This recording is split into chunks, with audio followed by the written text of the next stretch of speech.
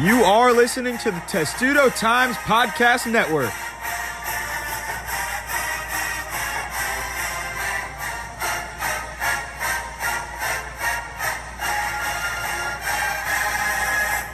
Welcome to the Testudo Times Maryland men's basketball season preview podcast. I'm Matt Levine with my co-host Lila Bromberg, and we're joined today by Terrapin legend Walt Williams. Walt, thank you so much for joining us today. How are you doing? My pleasure, man. I'm doing great. How about yourself? Doing well. Thank you. All right. Yeah, we're really glad to have you on. It's good to see you. I guess we kind of have to start off, big news with Jalen Smith getting drafted 10th overall. I guess just first off, what were your reactions watching the draft? Oh, man, I was so happy for him. I think when you talk about the Phoenix Suns in a position where you have a guy like Monty Williams as a coach, just such a great coach, a great person. Playing against him in high school growing up and around the area, he's always been a hell of a basketball player, but not only that, just a great person. And he's always been that as a young kid. And so I think that'll be great that Jalen will get some tutelage from a guy like Monty and his coaching staff, but also just being able to play in a pick and roll style of play with a point guard like Chris Paul, just a veteran, that leadership, understanding, just making the right plays. And so I think when you play with a point guard who make the right plays and not so scoring oriented, it increases your knowledge of the game. It takes you to another level of finding out where the angles are, where you're supposed to be in order to receive the ball and those type of things. He's going to learn that at a very high level. I think that their style of play, the up-tempo style of play that they have with, like I said, CP and then Booker, those type of guys, I think he's going to be able to get trail threes and open looks because those guys are going to have a lot of attention drawn on them. So I just think all the way around, just playing for a team that's going to do a lot of pick and roll, but also be an up-tempo team, I think that's going to highlight the best parts of his game. Yeah, but I think the biggest impact he'll make is defensively, just being able to guard guys and move laterally and switching and pick and roll on a defensive end. And then he's a guy who can block, he got a long wingspan, so he's going to be able to cause problems for guys going to the basket at times. So, he's going to be able to impact the game many different ways. Yeah, I definitely think I wrote about this the other day, kind of with some things you mentioned of it just being a great situation, especially having a guy like, Chris Paul, who's such a good passer and can get him, the ball easily in the paint. And then, having DeAndre Ayton so he can play at 4 and, they have a real lack of depth at the forward position right now. So I think that puts him in a really good situation. Yeah, absolutely. Yep. And Walt, take us back to your draft night. You go 7th overall, what do you think Jalen was thinking when he gets picked this high, and what were you thinking that night when you got picked that high? It's nerve-wracking I know for me to be able to, when we flew to, my draft was in Portland, Oregon. It was in New York every year before and after, but my particular year was in Portland, Oregon for some reason. But it was a little nerve-wracking flying out there and just thinking to yourself, are you going to be the guy that's going to be the last one, in the at the table waiting for a team to call you. So that was always a thought. And just, you don't feel that sense of relief until your name is called. So it was just, it was a nervous feeling, understanding that in a day or so or a couple of hours or what have you, your dreams are going to come true. For me, what helped me a lot on the day of was that morning, the Sixers had given me a call, and they were the 9th pick. And so they told me that, they would pick me at 9 if I was still around. So that made me feel more confident. But, you still just never know. You just want to hear your name called. So, I mean, and it was bittersweet for me on that night. My dad had been diagnosed with cancer, and he was dying, actually. And so, just being able to live out my dreams, but also knowing that my dad couldn't be there with me because of the things he was going through. So it was a bittersweet moment for me. Yeah, I remember you told me that. I'm, sorry to hear. I know that's got to be tough, and I'm sure it was very weird this year too, just having it, virtually. Yeah, I would guess that would be weird to have it virtually, man. But the flip side of that is that now you can have your family members there. I know for me it was my little niece Shanae Williams and my sister Stephanie and my mother. And if it had been in my home, it would have been a lot more family there. So I think that it's a give and take. Of course, you don't get to experience the actually being there and walking across the stage and that type of stuff. But you get to enjoy one of the best moments of your life with the family members. And so I would guess that was a great feeling as well. So now we'll get into a little recap of last year just quickly. 2019-20 Maryland men's basketball team comes out on top in the last regular season game, winning the Big Ten title for the first time ever, rolling into what would have been the Big Ten tournament and NCAA tournament. Probably would have been at least a 5 seed in the NCAA tournament, but everything got shut down. How far did you guys think that this team could have gone last year with Anthony Cowan and Jalen Smith leading it? I think this team was championship caliber. When you talk about a team that had the depth that they had, especially at the guard position, and when you talk about tournament time, that's what the game is kind of tailored to. I think the depth that they had on both ends, guards that could score but also defend. I think the biggest thing was for Cowan not getting that opportunity. I think early on in the season, he focused in on scoring a little more, but later, towards the middle and latter part of the season, you started to see him be more of a facilitator along with scoring in opportune moments. And I think that's the type of mindset he needed to be in order to have the opportunity at the next level. And so the tournament would have been another opportunity to showcase that part of his game against some high-powered caliber teams. And so that opportunity was missed. But I think they certainly had an opportunity to win win it all because of a combination of being able to be an up-tempo team with the depth that they had, but also in a half-court situation, having Anthony Cowan from the outside in a pick-and-roll situation. And then you have that combined with Jalen Smith being able to be a go-to guy, throwing it to him around the basket, but also pick-and-roll situations. He had started to shoot the ball at a very, very high rate towards the end of the season as well. And so you saw his game pick up on the offensive. Of course, defensively, just being a rim protector and the versatility of being able to slide his feet and stay in front of smaller guys in pick and roll situations. That was certainly there consistent all year. But the way he was shooting the ball from the outside was going to another level. And so it would have been interesting to see what could have happened in a tournament situation with everybody hitting on all cylinders like it seemed it was happening for him at the end. Yeah, I mean, he was shooting over 40% from deep, which is extremely rare for a guy his size. And you mentioned the defense. I mean, you've him at the defensive end. Aaron Wiggins had reached a new level defensively last year. You obviously have Darren Morsell. I certainly thought that I would be covering at least the Final Four that year. So yeah, I know it was really bittersweet for the team, especially, for Jalen and Ann, it being their last year. I know just it was tough for me, so I can't even imagine how tough that's got to be for all of them. But, yeah, I definitely think they would have gone really far. And it's kind of a shame to have that opportunity with having that team kind of taken away now that they've lost Anthony and Jalen.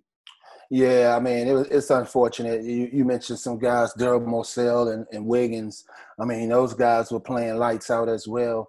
Darren Morsell, the way he played on the defensive end, but also how aggressive he was on the offensive end, getting to the basket and just making plays, distributing the ball.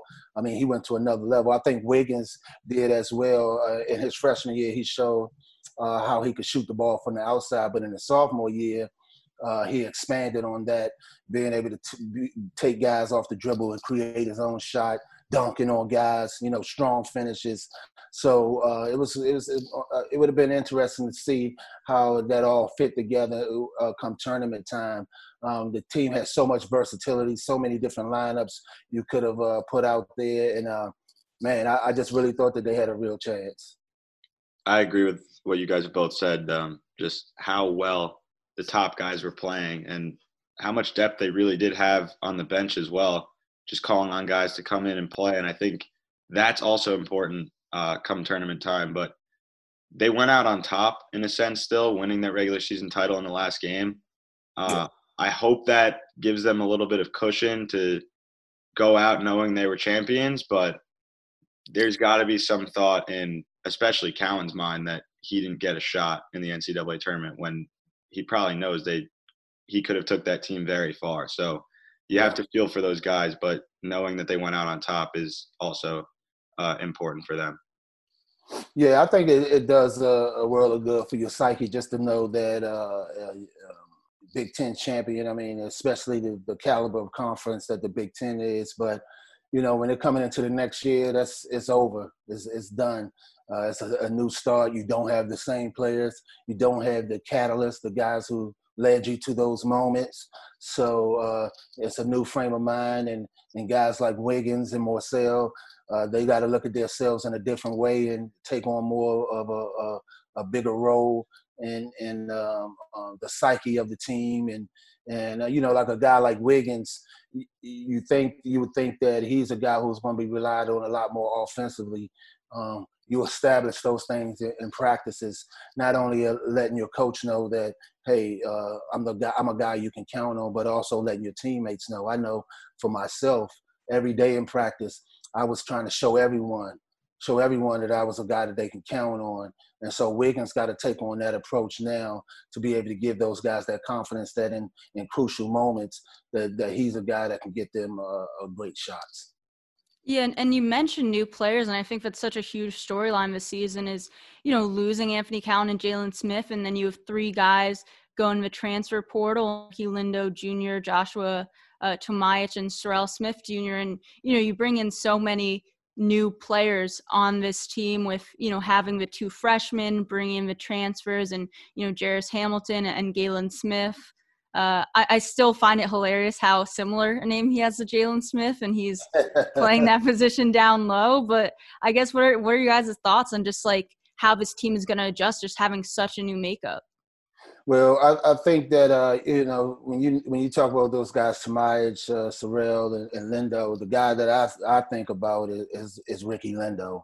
I thought that he was a guy that could have made a big impact for this team, the way he hustles, get to loose balls, create extra possessions. I just thought he needed a little bit more time to play out there and get into the floor of the game. But unfortunately, that didn't happen for him. But you bringing in a guy like Jarris Hamilton, I had the pleasure of being able to see him play. He played with my son last year up in Boston College, so I had an opportunity to see him play on many occasions. He's a strong guy, a guy who can stretch the floor. He's going to be able to shoot the ball, and so he's going to be a guy who's physical. He's going to be able to guard a different player, so he's going to be versatile on both ends of the floor because of his size. And so it's going to be interesting to see what type of impact that he has. But I know the Terps are going to be counting on him to be an immediate part to their success on both ends of the floor. So I think that's where this Terp team is going to be able to make their hay is on the defensive end. When you're talking about the versatile players, Dante and Jarris at the 4 position. Those are guys who are really wing guys, but they have the strength to be able to defend power forwards. So I think the versatility that they're going to have on the defensive end should be able to take them to the next level. You look at a guy like Cho at his height, you're hoping that he can be a guy that protect the basket similar to the way Jalen Smith did. And so if he can create that mindset for his teammates, what he's going to do is make them be more aggressive on the perimeter to be able to defend and force guys to make moves that they don't want to. I once again, remembering back in my day, having a guy like Cedric Lewis defending the basket. I mean, that was a huge reason into why I had so many steals in my time frame, because I knew that, hey, if I miss the steal, my guy goes to the basket, they're just going to turn it into a fast break for us on the other end. So that type of mindset, as players, you got to establish that, or you got to install that. And like I said, not only your coaches, but your teammates. And so they have the confidence in doing different things out there on the court.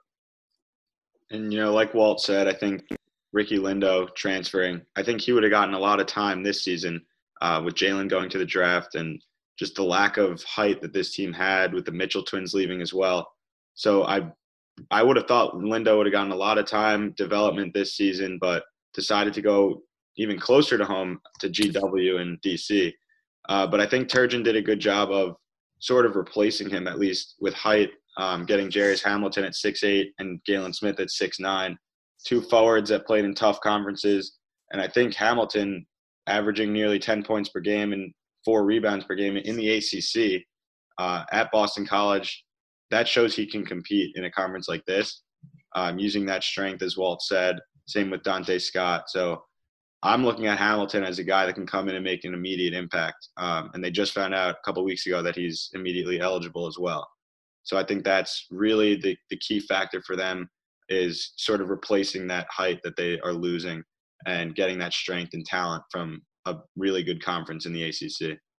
Yeah, everyone was raving about him at Media Day, and they seem really, really high on him. I mean, what else would you say just about his skill set, Walt, having watched him play with your son? He's a guy that can shoot the ball from the outside pretty good. He's a versatile offensive player. He can score going to the basket as well, but he likes to play on the perimeter for the most part. And so he's going to be able to stretch the floor. He can shoot at a pretty high percentage from outside, but more importantly, he has the physicality, the size to be able to defend big guys and rebound the ball. So that's what I'm going to be looking for, to see if he can rebound the ball at a higher level, and also just staying healthy.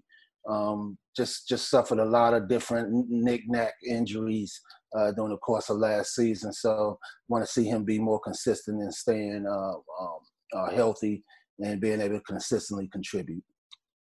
Right. And another guy that, you had mentioned, and kind of that the health and injury really plays into it, is Chol Marial. You got to feel for a guy like that who, was injured throughout a lot of his high school career and kind of was dealing with that last year. Seemed like he was getting back in a rhythm, but, just recovering from something like that takes time. And I think that's kind of really an X factor for this team, because when you have a guy who's 7'2" with the wingspan he does, and ability to kind of be that unicorn player that can shoot it from deep, and I think he could really be a big impact for this team. Yeah, when you talk about a guy that his size with the long legs, and you start having leg and foot injuries, you definitely have to take your time with a guy that had that type of size, and bringing him along a little bit slowly. Guys that size are not used to moving around like you have to on a basketball court. He's shown that he's very fluent in his movement, so it's important that he's healthy when he gets out there, because his movement is a part of what makes him who he is. And so it's very important that he's healthy, his legs are healthy coming into this season. And I think he's also another X factor for them. If he's able to produce the way he was before all these injuries, and get back to how healthy he was then, he can really be a player that Maryland needs and relies on, especially with Jalen leaving. I think that offensively, if he can bring things to the table consistently with his size around the basket, that would be great. For me, that would be cherry on top of the sundae. The biggest thing I'm looking for is for him to defend the rim and make it difficult with guys, 7'1" guy, 7'2", however tall he is, around the basket with the type of length he has. It should be problems for guys getting to the basket. And when you can defend like that, that gets the team out on a break and gets you into a fast break situation a lot more. So I think that when you look at the makeup, you don't have all of these different guys you can point to say, okay, this is the guy that's going to generate offense for us. So I think a lot of their offense needs to be generated from the defensive end. And that's going to be about how well Cho defends the basket. If he can defend the basket well, you're going to see guys like Marcel Wiggins. It's going to be a domino effect. The way they defend is going to go to another level. And I think it's interesting the options they do have down low because, you have two very different options. You have, Chol, who has that shooting ability and, is a bit skinnier. And then you have a guy like Galen Smith that they're bringing in. I know he didn't play a lot of minutes or, have that high of averages at Alabama, but the guys seem high on him. And especially one thing that they all were talking about was his ball screen ability. And, being a kind of bigger bodied guy, being 6'9", 240, and not really a guy that can shoot well, but that really plays well back to the basket and things like that. You have two very different options at that 5 that you can, maybe use depending on the situation. Well, I think that what Galen Smith is going to be able to do is just bring that mentality of being physical out there. Once again, he's not a guy I'm looking towards to be somebody who you rely on offensively. He's a guy that should be able to, when the guards get into the paint, Ayala creating and finding him around the basket, being able to finish, but not necessarily the guy you go to look to score. The thing he's going to do for the team is be able to be physical on the defensive end and make it tough for others to score. And once again, I think that and rebounding the ball, finish off for that defensive possession with rebounding the ball. I think that if he can do that, he elevates the team to another level to be able to score. So you don't necessarily have to be the person scoring out there as long as you're a part of the unison that brings those 5 guys together to elevate them to another level on the offensive end. So his contribution in my sense is going to be what he does on the defensive end. And consequentially, what's going to happen is the team is going to be in transition a lot more to create offensive opportunities that way. Yeah, and we'll get into kind of, who we think are going to be the biggest guys for this team in a little bit. But, I mean, you can't talk about the season without talking about how competitive this Big Ten is this year. You've got Iowa at number 5, Wisconsin at 7, Illinois at 8, Michigan State at number 13, and then you've Ohio State, Rutgers, and Michigan at 23, 24, and 25. I mean, just what do you guys think about how kind of stiff competition and talent is this year in the conference? Well, I think the new makeup of the Big Ten, when you talk about these teams, ever since Big Ten has gone to a new level, I think they've consistently had teams in the top 25. About 4 or 5 teams. They've done that consistently, so it's not a surprise that it's happening again. You're talking about some great coaches and not only is that a part of X's and O's, but recruiting. Players want to play for great coaches, so you have some great coaching in the Big Ten, and so it will lead to think that you can be able to consistently get the players that warrant the rankings that they have going on. So it's not a surprise to me. They've been consistently doing it for the past few years. And when you just look at the talent across the board, obviously half the teams in the conference are in the top 25, but it's headlined by Iowa's Luka Garza, obviously preseason favorite to win National Player of the Year and Big Ten Player of the Year, and just how impressive he was last year. Coming back, he tested the waters a little bit, but came back to school. And then Illinois also returning their 2 best players in Aya Dosunmu and Kofi Coburn, and Wisconsin's returning all 5 starters. So just the way that the top teams are returning talent is so important for them to make a run this year. And I thought Iowa had a chance to make a run last year the way Maryland did, but this is their real shot now. If the tournament is able to happen, I think Luka Garza could end up going out on top potentially. There's a lot of national favorites or a lot of teams that could win in the NCAA tournament here in the Big Ten. So it's going to be a tough conference schedule for Maryland this year, especially without Anthony Cowan and Jalen Smith. Yeah, Luke, and you talk about a guy like Luke who his body resembles the traditional big man back to the basket in that day. and the game is not played that way anymore. So you would think that this is a guy who could possibly be in a situation where he's in trouble at the next level, but he's expanded his game. He's a guy who can shoot the ball from the outside. He's very good around the basket. I had the pleasure of being able to see him in high school in Murray under Coach Chuck Drizel, Lefty's son, the great Lefty Drizel's son.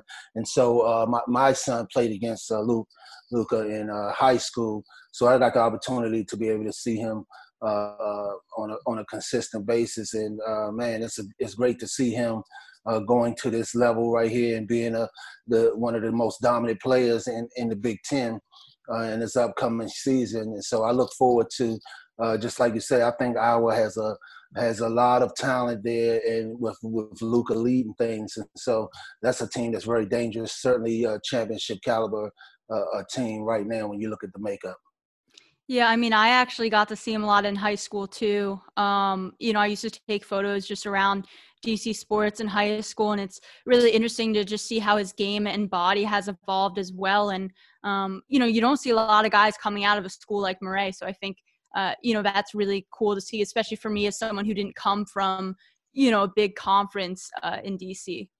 Yeah, that the MAC conference has gone to another level. I mean, yeah. You see some great players. I mean, this year you look at a guy like Benny Williams that's heading to Syracuse, and I mean, you look at a guy like Sadiq, who just got drafted, that went to Villanova.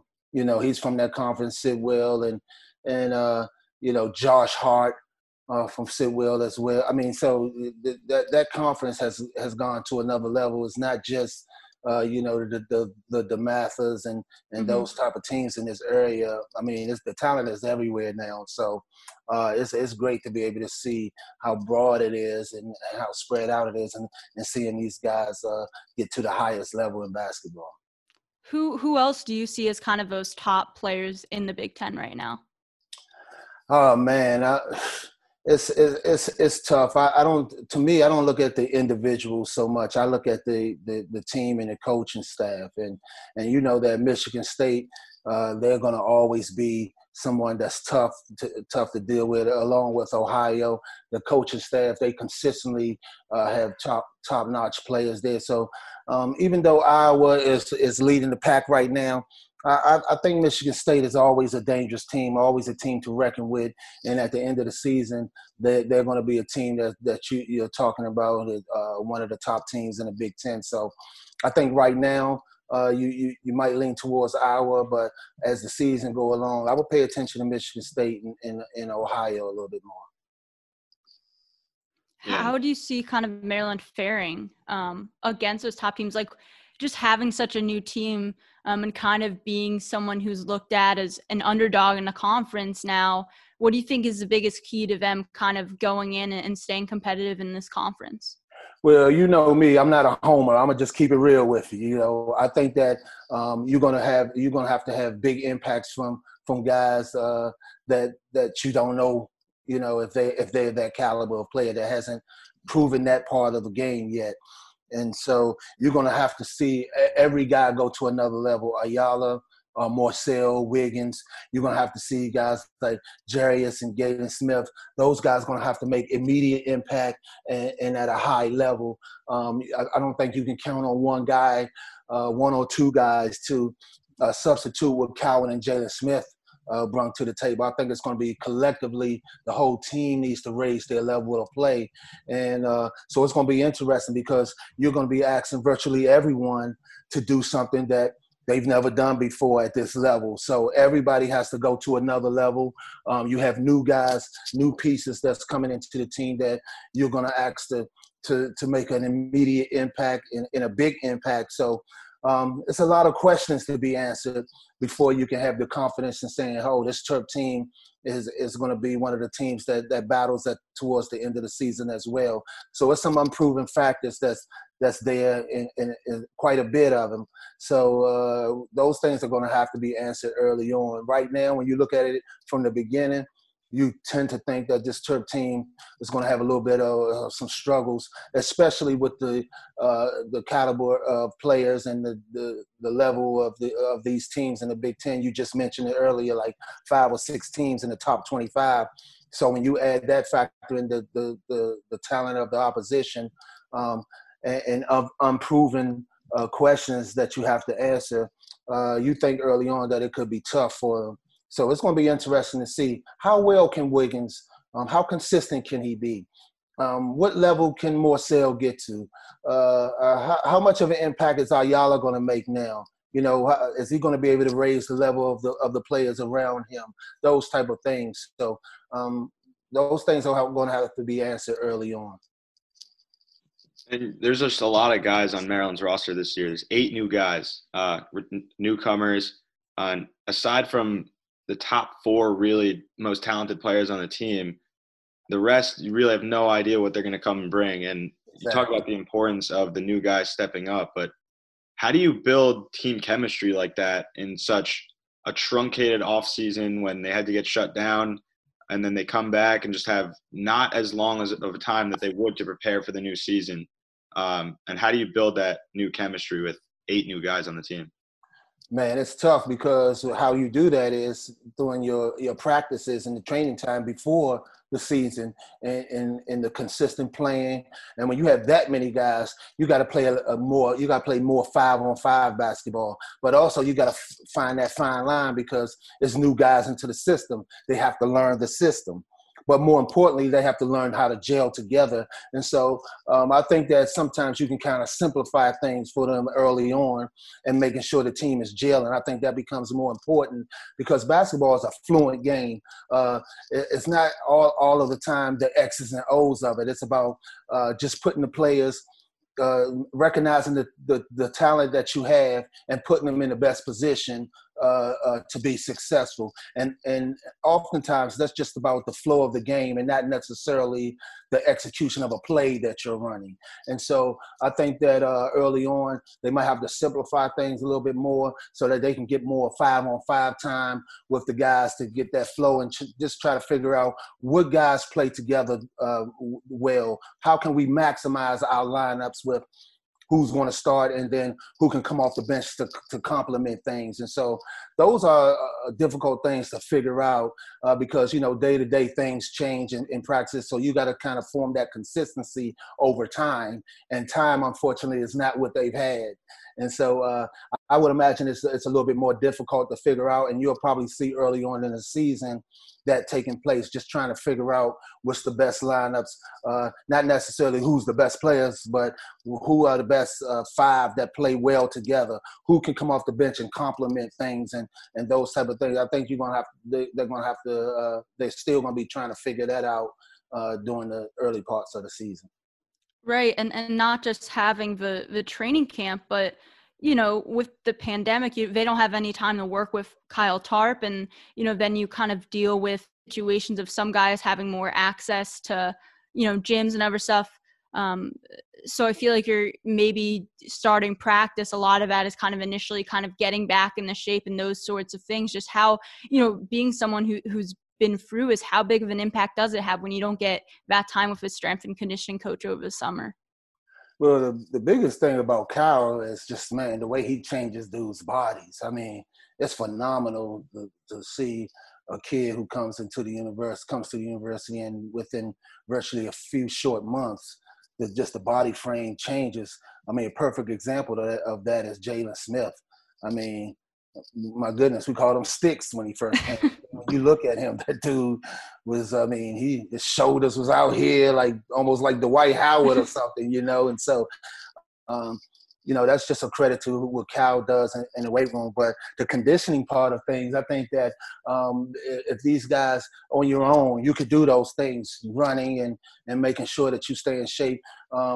Being in a program, you understand the different drills that they do, and then you remember those things and try to mimic that on your own and try to be in some semblance of shape when season time comes. What was fortunate for Maryland is just knowing ahead of time that it was going to be a season, and so it could have gave guys the opportunity to understand that, okay, we might not have a lot of practice time together, but before we get to that, we can do some individual work to get ourselves in shape. And so hopefully that was taking place, but you're definitely going to be hurt by not being able to get that work in with the trainer. And the big thing about being in shape and the strength and conditioning is just it helps you stay healthy, helps you stay away from injury. And so that's the thing that I would be concerned about is guys strong enough, are they in good enough shape to avoid injuries? I mean, just is there anything kind of that you've heard so far, just, from practice about this team or how it's kind of looking so far? No, not much. For me, I like to go into the season fresh and new. I don't try to get this is what's going to happen. This is the makeup of the team or whatever, because a lot of times you can get one sense of how things are going early on. These are practices, so when game time comes, it's a little bit different. And so then you kind of see how things work out for real when it's game time. And so I like to reserve how I see things to when it's game time rather than beforehand, because I think you just get a false sense of knowledge when you're looking at things from that perspective. So you'll be surprised. I played with guys who were phenomenal in practice. Then when game time comes, not even close to that, and vice versa. Guys are not so good in practices, but then when those lights come on, they ready to go and play at a whole different level. So it's going to be interesting to see. Like I said, it's a lot of unproven pieces, so it's going to be interesting to see which guys step out of the shadows. Right. You mentioned the unproven pieces, but it seems kind of, it's clear that a lot of those top guys, I mean, Aaron Wiggins, Daryl Morcell, Eric Ayala, who do you think is kind of going to be able to take the biggest jump this season? I think Wiggins. I think that he's a guy who's shown in the past that he's a guy that you can rely on the offensive end. I think the team as a whole, they're going to be a good defensive team, of course, led by Morcell on that end of the court, but I think offensively, I think Wiggins is the guy who I'm looking towards to, not throughout the game necessarily, just have to take over throughout the game, but in crucial moments when they need that bucket, it seems like he would be the guy that they look towards to be able to create an easy opportunity for the team. So I'm looking for him to go to another level. Like I said, this past season, he showed that he can play off the dribble. He can create his own shots. And so I want to see him be a little bit more consistent shooting the ball from the outside like he was in his freshman year. And so combining those two, being more consistent from the outside, but then also bringing that off the dribble game to the table. I'm looking for it all to come together this year right here. And if it does, I think that he's a guy that's going to be hard to guard for sure. And just going off that, I think Wiggins will take the biggest jump, potentially have a chance to get picked next year. But as for consistency, I'm looking at Daryl Morcell. He's averaged around 8.5 points every year of his career so far. And heading in now as the biggest leader he has to be as a player on the defensive side specifically. There were so many games last year that he would make big plays and just shut down the opposing team's guard, especially against Marquette in that Thanksgiving tournament with Marcus Howard, the nation's leading scorer last year. Morcell shut him down. Cowan hit the big shots, and they were able to win that game. So I think they will roll. Their offense will roll off of Morcell's defense and how he's able to spark that. And going into this year where there's so many good players in the conference returning, I think that he's going to have to take the biggest, not the biggest jump, but there's going to be a lot of pressure on him to be a consistent defender and consistent scorer again. Yeah, he's definitely the heart and soul of the team, and the team as a whole is going to have to take on more of his mentality on a consistent basis in order to go to another level. So I agree with you wholeheartedly. Yeah, I mean, for me, it's just special to see a guy like Daryl. That's a guy we both came in as freshmen together. I've covered him throughout his career, and it's going to be excited for him to go through his senior season. And, you guys mentioned Wiggins with the consistency, and I think that really is the biggest thing for him. I agree with Matt. I think just with his body and his size and the athleticism he's shown, I think he does have a chance of at next level if he can put it all together. And, you guys are talking about his offense, but his defense took such a big leap last year with steals. And also I remember he had just like some LeBron style chase down blocks and just was such a fun guy to watch. But looking at another player, I think another player you want to see more consistency from is Eric Ayala. He kind of went through periods last year where he was, struggling, or then he was really good behind the arc. And I think he and Wiggins are kind of along that same line where when they were able to get both of them playing well in the same game, like this team was unstoppable. But you need to have them both having that consistency and, keeping those shots up behind the arc, because I feel like they both kind of teetered back and forth last year. For me, when I look at Ayala, I don't say we need to rely on your shot to hit the shot from the outside. I think it just needs to be someone. It could be Morcell that night. The one person who I say, hey, you have to be consistent with your shot is Wiggins, because I think that he's going to be relied on offensively. I think guys like Dante, Morcell, Ayala, it's, one or two of those guys hitting shots that night, we'll be okay. When I think about Ayala, I think about the generalship, the leadership, in certain circumstances that happens out in the game. Can he get the guys under control? Can he rein it in for them? The leadership part of it is what I'm looking for Ayala. I think that his court vision is at another level. I think that when you talk about his shot being inconsistent last year, I think it was games where the minutes were inconsistent as well. Mm-hmm. And so this year, I think that's going to be a little bit more defined for him. It's going to be more consistent. He's going to have major minutes. And I think as a result of that, it's a comfort level that comes with knowing that you're going to be playing all of these minutes. And I think as a result of that, he's going to be more consistent from the outside. But for me, it's just about when you get that ball in your hand, do you see the floor? Do you create opportunities for your teammates and make the game easier for them?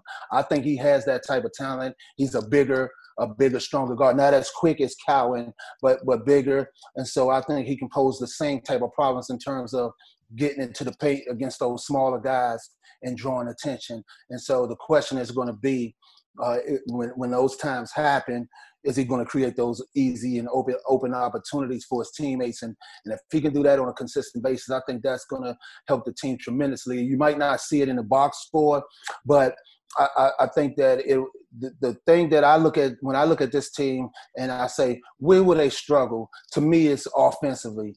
And so I think like what they do on the defensive end, and then a guy like Ayala just creating easy opportunities. It might just be a simple pick and roll play, but his knowledge and his savviness, the way he plays the game, getting it into the paint and just being smart and drawing guys and creating that, coming into that paint with the mentality of, I'm gonna create this easy opportunity. I think those are the type of things that I look for Ayala to bring to the table and lift this team to another level. Once again, I think all of them are solid defensive players. Ayala, Morcell is fantastic. I think Wiggins, all of these guys are solid defenders. And so that's why I think they're going to go to another level on the defensive end. But offensively is going to be the key. And I think Ayala is going to be huge in that. Not necessarily him scoring himself, but the mentality that he has on the game and the creativity that he has to elevate the other teammates. I mean, yeah, that's definitely big. And I'm interested to see how the ball handling duties go because you had kind of and Eric switching there at times last year. Now you bring in two freshmen and Marcus Dockery and Aquan Smart. So it's going to be interesting kind of how that's handled. I don't know, we haven't seen those guys in practice like we normally would. So it's kind of hard to tell the talent level there and how that's going to work. I don't see either of those guys starting, but I think it'll be interesting how they share ball handling duties in games. Yeah, I think that you would have had an opportunity when you're talking about Cowan and Ayala. I mean, both of those guys are point guards. Mm-hmm. So the more you keep it out of any one of those guys' hands, I think that you kind of curve their effect on the game. So even though they were the best guard tandem for this team, I think it kind of hurt both of them a little bit because both of them are natural point guards. So then you force one to play off the ball, which wasn't probably the strongest suit of either one of their games. So now I think that Eric Ayala will get the opportunity to have the ball in his hand all the time now, and really be able to show those younger guys how to play the game at this level. The one thing about when you're talking about going from high school to college is the physicality of the game. And you spoke about it earlier about the guys being able to get into the gym and work with a guy like Kyle to get the necessary girth to be able to handle this physicality. That what they didn't get that opportunity as much as it has been in the past. And so that kind of gives you a little bit more of a setback, but it's going to be more of a learning opportunity to say, okay, what else can I do out here to take my game to another level if I'm not able to physically be where I need to be yet? What are the other things? And I think Eric Ayala possessed those things, those intangibles of the game. And so it's going to be interesting to see if those younger guys can pick up that part of the game and be able to bring it to the table immediately. And we keep mentioning the importance of other guys stepping up this season. But specifically from last year to this year, who do you guys see as the most improved player, or a player that will improve upon the most? Not necessarily the biggest jump, because obviously Wiggins had a good year last year and we expect him to be even better, but just a player that sort of struggled last year and can improve this year to help the team. Well, I don't think this player struggled, but I think that he's going to make a bigger impact. I think Dante is going to make a bigger impact this year. I think last season he showed flashes of just being able to being a guy who can take over moments of a game. He's physical, he's competitive, so he's going to rebound the ball. He's going to be tough out there. But the versatility, being able to shoot the ball from the outside, just having that motor, I think that he's a guy that, people are not going to pay attention to as much early on, especially. But I think he's a sneaky guy. He's a guy that can make a significant impact, especially on the offensive end. Yeah, I think it'll be interesting how the time kind of is split between him and Jarius. And that's definitely a guy I see improving. But I think for me, I think that Chol Marial is a guy that you're going to see so much improvement from, just because it seems like he's back healthy just from what he's worked on over the summer. And, I really think he has the ability to be a special talent. And I think, even if he takes a little jump and can just be even close to a player he was in high school and just continue to develop, I think, eventually down the line, he has an opportunity to be a really special player for his program. So Matt, who do you kind of see as that most improved player? For me, it's a sophomore, Hakeem Hart. I don't think he got a lot of time last year as a freshman. He did, but he struggled a little bit, was young, played in 18 games, averaging under 2 points. But I think this year, just making an impressive size upgrade, I think. Grew a little bit, heavier now, just older, understands now what he has to do.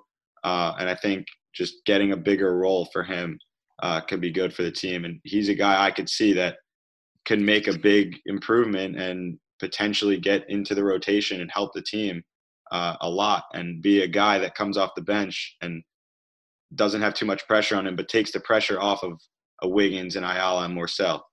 So he's my most improved, and I think we're going to be surprised by him. He's my guy this year.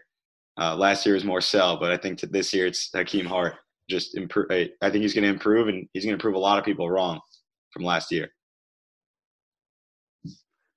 I mean, who do you guys each see as your starting five? I see Ayala, Morsell, Wiggins, Cho,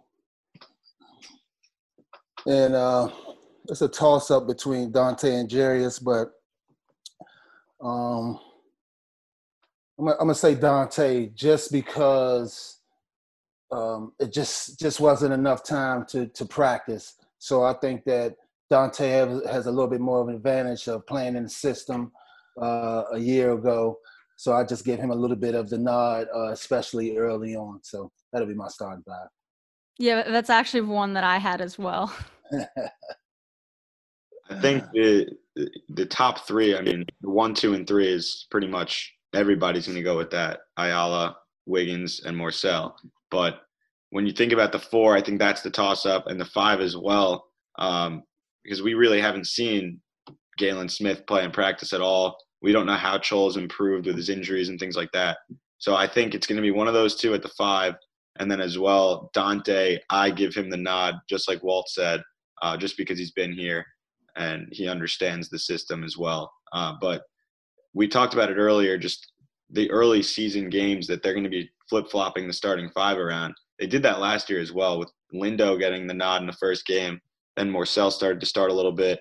And then you had Ayala and Wiggins rather, switching off. And then they finally found Wiggins coming off the bench as their recipe for success. And he was the Big Ten Sixth Man of the Year. So if they are able to find that group of 5 that produces the best basketball on the floor, I think it's going to take a few games, but I think there's a chance that they could find another recipe like they did last year. Yeah, you talk about a guy like Chol at 7'1" or something like that. I mean, I'm giving him the nod right out the gate just on the size alone. So I'm looking at Galen Smith. You're gonna have to, really outplay him, to get that nod over a guy that size. Just feeling like if he gets a comfort level out there, he can really, really make an impact. And you see the way it was just short flashes of him playing because of injuries last year. But in those short flashes, you can see the way he moves up and down the court. He doesn't move like a guy that size. He's very fluent in his run.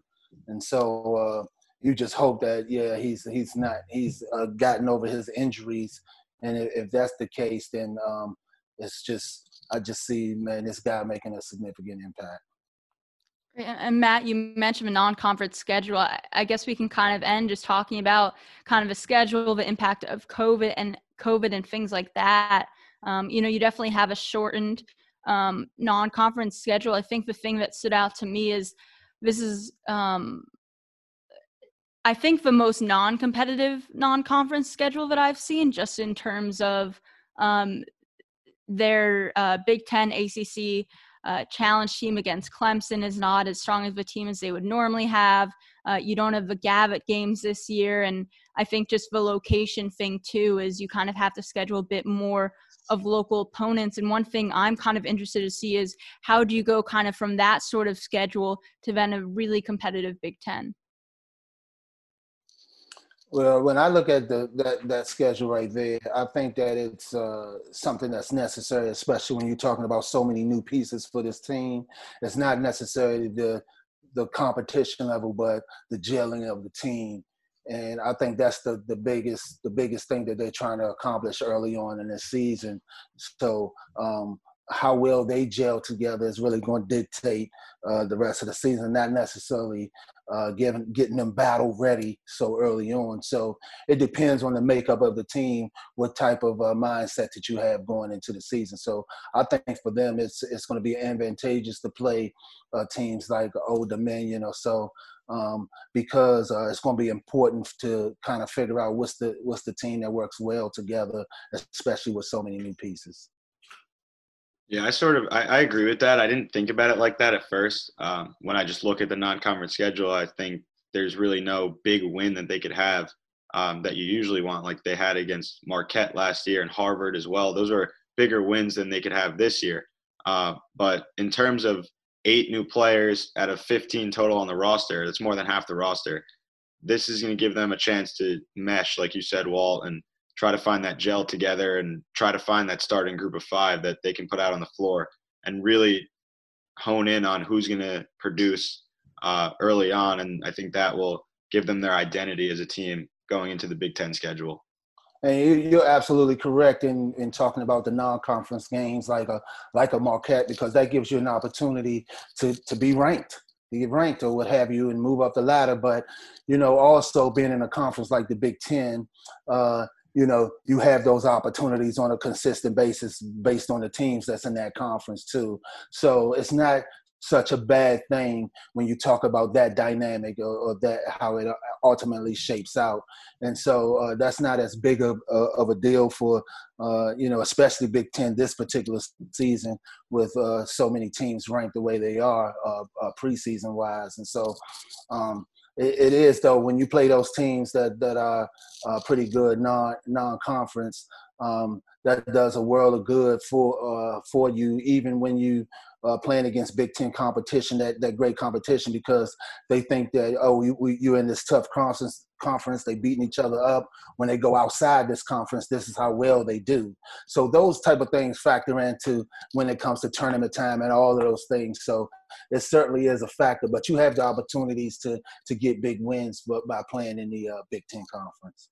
And before we started this podcast, we were just kind of talking about the different circumstances for this season. It's definitely going to be strange. I know a ton of programs have already kind of had to fluctuate and get shut down. The Big Ten, I think, in the schedule kind of made some places for bye weeks, or just not bye weeks, but just different games that can be rescheduled and things like that. But just the aspect of having no fans. I mean, Walt, you're a guy who played, in Cole Fieldhouse, just a really electric arena. Like, can you imagine just not playing without fans, and how would that impact you as a player? Well, I'm gonna tell you what, in the Cole Fieldhouse, man, I could, when the fans would be roaring and cheering, I could feel them, but I couldn't hear them. If you can Mm-hmm. rationale that. And so you're just so zoned into the game and what you have to get done. The crowd kind of becomes secondary, and so it does have an impact. But I think more importantly that you're zoned into the game and try to accomplish the execution of it all. I know for myself, I always liked playing on the road more so than at home. I like the crowd being against you and yelling at you, and then you do something to shut them up. I love that part of it more than doing something out there and then the fans cheering for you. So I don't know, a weird guy, I guess. I don't know, but I enjoyed that part of it more. So, but just the raw competition of it all, just to go out there and prove who's the better team. I think that's what fueled the guys. So it'll be a weird situation, but I think the caliber of basketball is still going to be at a very high level. I don't think that's going to drop off at all. I think that if they can survive these few weeks of not having any big people, not a big dose of these kids getting acquiring the virus, I think that when you have kids starting to leave and go home for the break and things like that, you sort of create a little makeshift bubble, if you will, for these basketball players. So I think that the timing of it all, I think that it could be of advantage for the basketball season. Yeah, I mean, you're definitely also just going to need to have energy from that bench. I think will be huge too, just in keeping that energy up. But I mean, I guess we can kind of wrap up here. If you guys have kind of any final thoughts on what you're expecting for the season from Ms. Terrapin's team. Yeah, I think that's going to be huge. You make a great point in the bench. Even when the crowd is there, I remember the moments of making a great play or doing something out there. The first thing you do is you turn and you look at the players on that bench. You look at them for their approval more than anyone else. And so, I mean, I would imagine that would be of more importance now because you don't have the extra added excitement of the fans. So you make a great point with that. I think the benches are going to be huge and how they cheer for the guys and keep them enthused out there and just fired up and ready to go, because you do need that element of it as well. You're out there playing basketball. Of course, you're competing at a high level, but there's something about the adrenaline that the crowd creates for you. And now that part of it's not going to be there. So I think it's going to be huge in the bench and the way they perform when guys are out there on the court and helping that excitement stay. I think for me, the biggest thing this year is who comes off the bench that can separate themselves from everyone else on the bench as well. We know the top three guys, maybe the top four, but the guys who are going to come and be in the rotation and contribute that separate themselves is really going to catapult the team, I think. Just you relied on the top two guys last year. This year, it's going to be more depth, in my opinion. I think it'll be more distributive in who's scoring, who's passing, who's rebounding, things like that. It won't be so top-heavy like Cowan was a scorer, Jalen was a scorer. Jalen was the blocker, Jalen was the rebounder as well, and Anthony was the passer. So this year, I think that's a little different. And the guys, even some newcomers coming off the bench, need to separate themselves to get into the rotation. And also, when you talk about guys coming into the game, I mentioned it earlier about guys, sometimes they perform in practice but don't do the same in games, and vice versa. I think when you don't have a crowd there, it kind of resembles a practice environment. So the pressures of people watching and all of those eyes on you is not there. Sometimes that's nerve-wracking for players. So you might see players who you might not think that would be somebody who can make an impact. You might see a player that surprises you and make an impact because of that element not being there as well. So it can work both ways. Sometimes it'll have guys that help that adrenaline flow and take you to another level. But some guys can look at that as, man, it makes them more nervous. And so they have more of a comfort level now that it's not so many eyes on them inside the arena. So that part of the game is going to be interesting too, because what might happen from that is guys go to another level who you don't expect to do that. Right. And, we've talked about all these factors, and, it's definitely just going to be quite the unique season, just from, these new players to, the COVID situation to just a really, really competitive schedule in the Big Ten. Thank you, Walt, so much for joining us, and we will have all of your preseason coverage over at TestudoTimes.com. All right. Thanks for having me. All right. Thank you.